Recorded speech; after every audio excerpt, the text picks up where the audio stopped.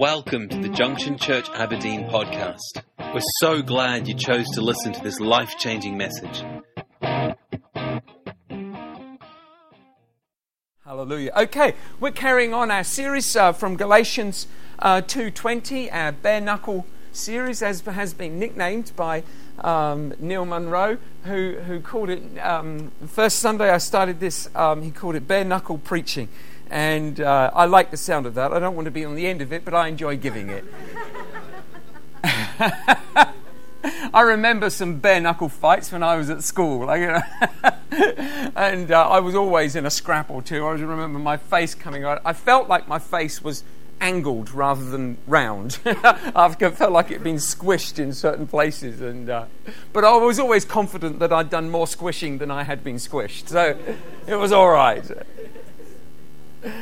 And so we're starting here, and for those of you who haven't been here before, what we've been doing is Galatians 2:20, and we're preaching from one verse for the whole month, and we are just working off all the relative and related verses of this verse. And so Galatians 2 verse 20 says this: "I have been crucified with Christ. It's no longer I who lives, but Christ who lives in me. And the life which I now live in the flesh, I live by faith in the Son of God, who loved me and gave himself for me." This morning I want to concentrate on 7 critical words. And I kind of feel I'm a little apprehensive this morning. It's quite a sort of a more meaty kind of message, if you can call it that. But I want to concentrate on 7 critical words. And these words define our faith, define our salvation, they define our hope, that define our life when we understand them. When people do not understand them, or when they haven't got the value of these 7 critical words, then what happens is they're led into error, and they're led into a place of where the actual hope of salvation misses them. And so this is a critical part of this verse, and it's these words: by faith in the Son of God. By faith in the Son of God is the most critical part of this verse. And in all of that truth, there is an incredible revelation as to who Jesus Christ is and what that means to us. It goes to, let's go with me, will you, to Acts chapter 9 and verse 17. And this is a story of Paul, he was known then as Saul. He was a Pharisee, and he was an intellectual that was running around killing and persecuting the Christians because of their gospel message, and for what he saw because of their blasphemy. And so he was running around arresting them. While he is on his way, he is met with the Lord. A blazing light comes down, blinds him. He falls to his knees, and he says, "Who are you, Lord?" And Jesus says, "I am the one who you are persecuting." And so he realizes, he gets a revelation. He's led blind to Damascus, and he's there. And while he's there, praying and fasting, the Lord sends a man of God called Ananias. And we read from verse 17, Acts 9:17. It says, "And Ananias went his way and entered the house, and laying his hands on him, he said, 'Brother Saul, the Lord Jesus, who appeared to you on the road as you came, has sent me that you may receive your sight and be filled with the Holy Spirit.' Immediately there fell from his eyes something like scales, and he received his sight at once, and he arose and was baptized. So when he had received food, he was strengthened. Then Saul spent some days with the disciples at Damascus. Immediately he preached the Christ in the synagogues, that he is the Son of God." Now this is one of the most amazing. See, Paul was persecuting because Jesus had said that he was the Son of God, and the Christians believed that Jesus was the Son of God. He was persecuting, and now he comes to the synagogues, and because the Jewish tradition was that if any Jew had something of value to say, particularly a Pharisee, then they would listen to him. And so he had an open door to get into the synagogue and preach the gospel and to declare the very thing that caused him the offense in the first place.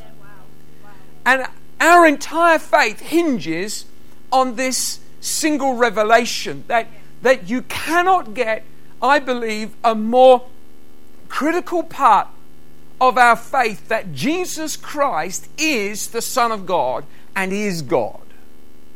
That's an important part of our revelation, and it's something for which in the heart of mankind there has always been this error. We had a friend, I mentioned her a while ago. She was here for a while, lived up here. She now lives back down in Eastbourne. And when she got saved, she got saved. I don't know at what point someone gets saved, but she got saved. She gave her heart to the Lord, but it took her the best part of a year to believe that Jesus was the Son of God. I think at the end of when she believed Jesus was the Son of God, she got saved. But she was kind of... salvation is a journey. And some people meet with Jesus Christ in an instant and touched and set free and liberated. And the revelation, some people take many days, months, sometimes it takes years for them to realize what it fully means to bow the knee and accept that Jesus Christ is the Son of God. Now, we have to understand that when we speak about these things, we have to understand the culture in which these people lived. You see, blasphemy was something which we speak of today with a kind of slight irritation, but it would move their hearts. It would be the most shocking and awful thing that you could say to them. And so if someone spoke blasphemy to a Jew, then blasphemy was just a horrific insult, a shock to their God, to their faith. You understand me here? And so when Jesus said he's the Son of God, you either believed him or you were like, it was blasphemous. You know, one of the things that I've noticed while traveling is that, you know, we travel all over Europe, and being British, we have the privilege of just being allowed to speak our own language wherever we go. We don't have to learn another language because everybody else has learned English. And that's, you know, that makes us I actually feel that makes us the ones who are missing out, because then they go off and speak in their own language and you're going, "Ke?" You're ignorant. But what I've noticed is that people who are European but are fluent in English have no problem using English swear words that we would find shocking. They have no problem at all, because it doesn't mean anything to them. It's not offensive to them. They know it's offensive to us, but they don't care because it's not offensive to them, so they don't mind. And I've heard many Christians, even preachers, use words, and they just laugh. They think it's hilarious that we would use they would use swear words that are offensive to us, and you know. So, but you know, when I'm in Denmark, actually, the most offensive words that you can use is Lord and Satan. They are the most offensive words. But it's not how you it's how you say it that makes it offensive, but you would look, if you were to say Lord or Satan, that wouldn't seem like a curse word to you, would it? It's like you'd be like, doesn't move you, but it sure as heck moves them. It's like, and so you can understand that if somebody speaks a word which says something which moves you, it has a far deeper impact as to what you're talking about. And so this is a blasphemy. Actually, I think we have to come back to I was raised in a house where blasphemy was a slippery effect. If my parents thought that we'd even said something which was blasphemous, we were over the chair with a slipper. And that was it was a critical sort of element of our traditional Christian upbringing, that you don't blaspheme. But we live in an environment that uses God's name in vain, and we hear it so much we've just become blasé to it, and we may even joke and use God's name in jokes and humors just because we're easygoing and we're charismatic and Pentecostal or whatever we are, and we're okay with that stuff because it's funny. Who's with me here? Everyone's going, "Oh no, what's he getting at? Feeling bad? I don't want to feel bad. I want to come to church, feel good."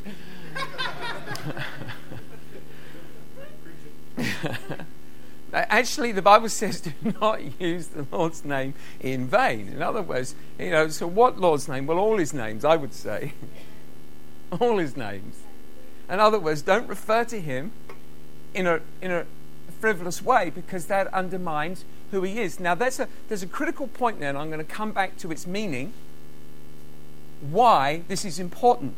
But, see, when Jesus spoke, he spoke out and he said who he was. Jesus is speaking to the Jews, and he says in John chapter 5 verse 17, he says this: "But Jesus answered them, my Father has been working until now, and I have been working. Therefore the Jews sought all the more to kill him, because he not only broke the Sabbath, but also said that God was his Father, making himself equal with God." Now, we have to understand that when Jesus said God was his Father, people knew then that made him equal with his Father, that to be the Son of God meant that you were saying you were God. Now that's important to understand, because many people have misunderstood who Jesus Christ is. And there are many religious structures and organizations which have taken Jesus and said Son of God, but not God. But the two cannot be separated. Jesus Christ is the Son of God, and he is God. You understand me here? It's critical. I just went through some really important... This is so critical, how people diminish the nature of Jesus Christ and the God nature of who he is. And I want to get to what they do. There's a number of organizations. Christadelphianism says that Jesus Christ was a man with a sin nature. Christian Science says that he is an impersonal universal presence, a man in tune with divine consciousness, not the Christ. Islam says he is a prophet, not God. Jehovah's Witnesses says he was a created being, Michael the archangel, who became a man. Jesus Christ of Latter-day Saints, the Mormons, says that God is three gods. He's a triad God. He's not a trinity, he's a triad. Created being, the brother of the devil and of all people. Theosophy says he is a created being and a great teacher. Unity, the church says he's an impersonal power, universal power, a created being, a man, not the Christ. Way International says he is a created being, a man, not God in flesh. Now this is the truth. All of these delusions, and many more besides, have something of value to say. Whoa, don't say that, that's terrible. I have family who were brought up in Islam. Brought up, and that's their life, that's their tradition. And I can tell you something. Their life is more pure. Their integrity is of more value. Their values are more measurable than most Christians that I know. You with me here? I understand. I mean, I might be shocking a few people here, right? Right. Religion can say all sorts of amazing and wonderful truths. But there is one truth which sets people free and makes all the other truth have power, not just value. Because many people, you meet people in the world and they live according to godly values, but they don't live according to the power of them, just the value of them. They're blessed by the value, but never living in the power, because they don't know who Jesus Christ is. And so we have to come back and understand, never let it be watered down within your heart who Jesus Christ is. He is the Son of God. He is God. And being God, it means He has a place and a position within your heart which is far greater than the frivolous nature in which we come to Him on a normal day-to-day basis. We've got to come back and understand that Jesus Christ, He is the Son of God. He is God, and that is a critical thing. That when Paul was speaking to the church, and when he was preaching to them, he preached and he persuaded them that Jesus Christ is God. It had so much greater impact upon them, because when you spoke about God, you spoke about someone who brought them to their knees, someone who shook them with fear, someone who they knew that God was not just this universal presence who's my mate. Now, God is all of those wonderful things, but we have to have the full spectrum of who He really is, so that we understand the full power and the nature of what He is doing in our lives. We can never be fully active and empowered in the gospel if we don't fully understand the full nature of who Jesus Christ is. He wasn't just a good man who died upon a cross. Many good men have died, and it hasn't changed anything. What Jesus Christ did is He took the full nature of humanity, its sinful and its wickedness, and He took it upon the cross, and He took it into the grave. But you can't keep a good man down. And you can't keep God down. You can't kill life. You can't kill life. And so when Jesus Christ, His human nature, He died and He went into the ground, but He is Jesus Christ, the Son of God. And there He destroyed the works of darkness. There He took a hold of the keys of death and hell. There He reigns supreme. And when He rose again, He rose victorious. He's sitting at the right hand of the Father. He rose to a place supreme over our lives. And if we understand who God is over us, we understand that we bow the knee to someone far greater than we have ever comprehended before. John said this, and this is what I want to get to. John said this in 1 John 5. We're going to read 10 to 13 and then on to verse 20. Ooh. Verse 10 says this: He who believes in the Son of God has become the witness in himself.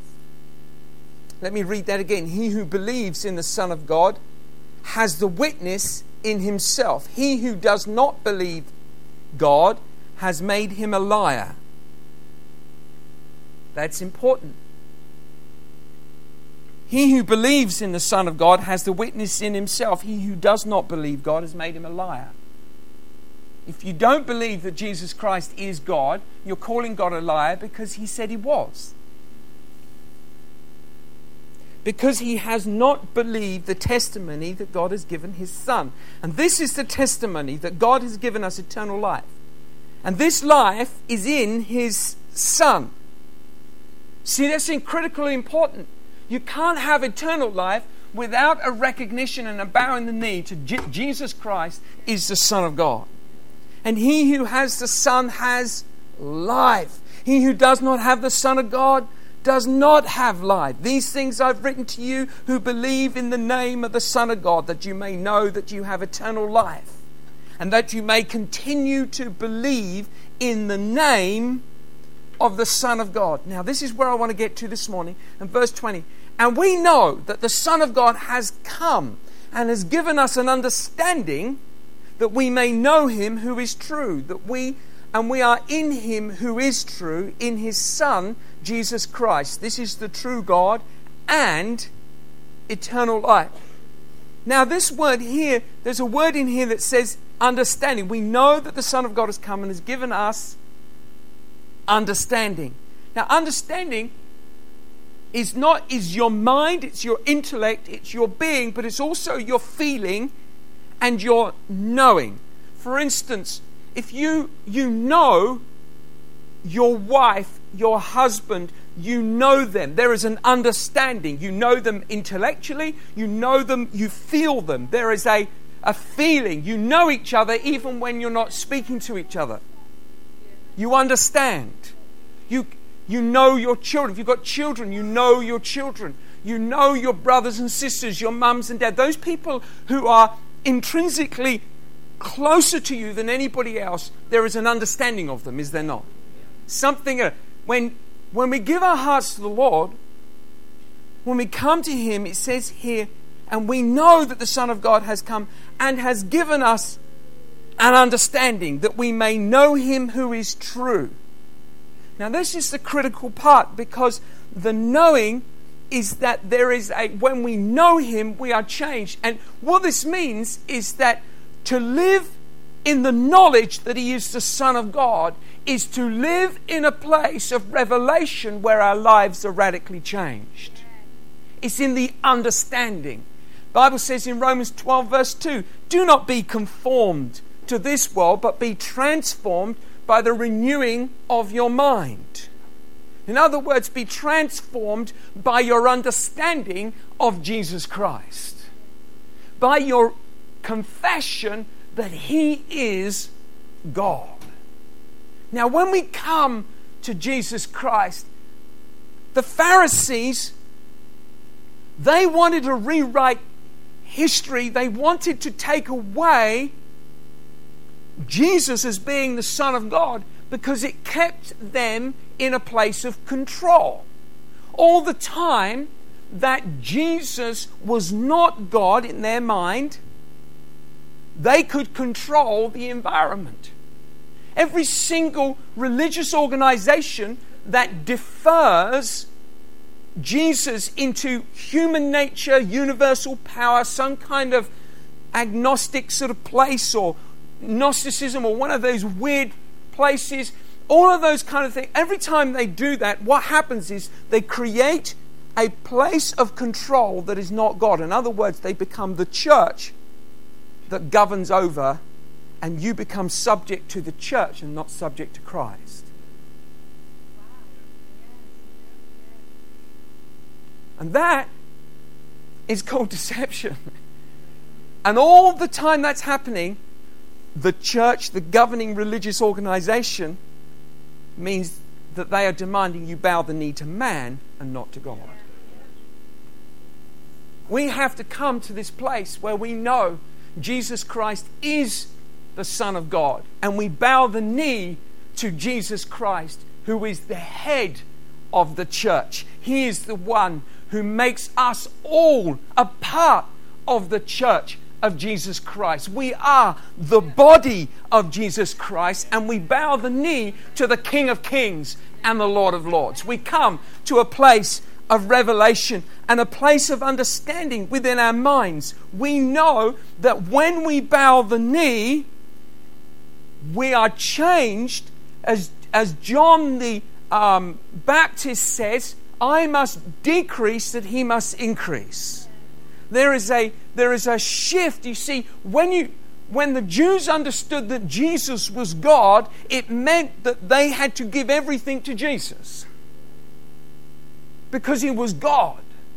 We don't live with a God perspective in our lives. We don't have the history of what God means to us. And so many people, you introduce that God to people, but they don't have the historical kind of knowledge, understanding the full impact of who He really is, and what it really means that He fills the universe with His presence, that His knowledge is without limitation, that His power is supreme in all areas, and that the silly things like the devil is minute in His presence. He is God.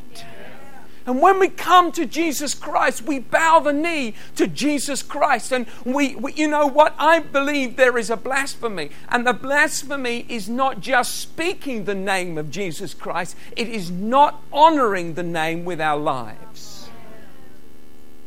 It's not living a life that is humble before Him. Let me finish with this in Philippians chapter 2. Chapter 2 verse 2. Fulfill my joy by being like-minded, or having the same understanding as me, having the same love, being of one accord, having one mind.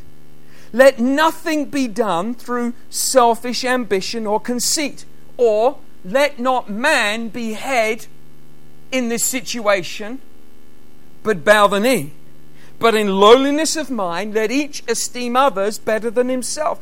Let each of you look out not only for his own interests, but also the interests of others. Let this mind be in you, this understanding which was in you, which was also in Christ Jesus, who being in the form of God, did not consider it robbery to be equal with God. That's critical. That's a critical part of the revelation, because we see here that Paul is speaking to the Philippian church. He said Jesus is equal with God. He is God. He's part of the Trinity. God the Father, God the Son, God the Holy Spirit. But he made himself of no reputation, taking the form of a bondservant, coming in the likeness of men, and being found in the appearance as a man, he humbled himself and became obedient to the point of death, even the death of the cross. Therefore God has highly exalted him and given him the name which is above every name, that at the name of Jesus every knee should bow, of those in heaven and those on earth, of those under the earth, that every tongue should confess that Jesus Christ is Lord, to the glory of God and the Father. Therefore, my beloved, as you have always obeyed, not as in my presence only, but now much more in my absence, work out your own salvation with fear and trembling. For it's God who works in you both to will and to do for his good pleasure. We often say we've got to work out our salvation. But what we think in working it out is, how do I be more Christian? But Paul has laid it out here, how to work it out. It's as simple as ABC. It's called bow the knee, humble your heart, confess Jesus Christ is Lord, and love other people with all your heart. And don't allow yourself to become God in your own eyes. Jesus Christ is God. He is the Son of God. And anything else is a deception which leads us into a ignorance and an arrogance of heart which binds up our lives and stops us from being able to love the church and love one another and give ourselves for the kingdom of God as Jesus Christ gave his. We are called to lay down our lives and love Jesus Christ and honor him. And in that calling, we have such reward. We have such pleasure. We have such strength. We have such breakthrough. Paul went from strength to strength. He ran around trying to kill Christians. He gets saved. He discovers that Jesus Christ is God. And he goes into all the synagogues and he grows in boldness and he grows in strength and he grows in influence, because he declares that he has come for no other purpose than to preach Jesus Christ and the price that he paid upon the cross and that which he has done. That is the central theme of everything we do and everything we say. We can teach and teach all about every single technical process of being a better Christian, but there is no finer revelation than this, than Jesus Christ is the Son of God and he is the Lord of your life. For more information about the church, visit us online at www.thejunctionchurch.com or come along and see for yourself in one of our services.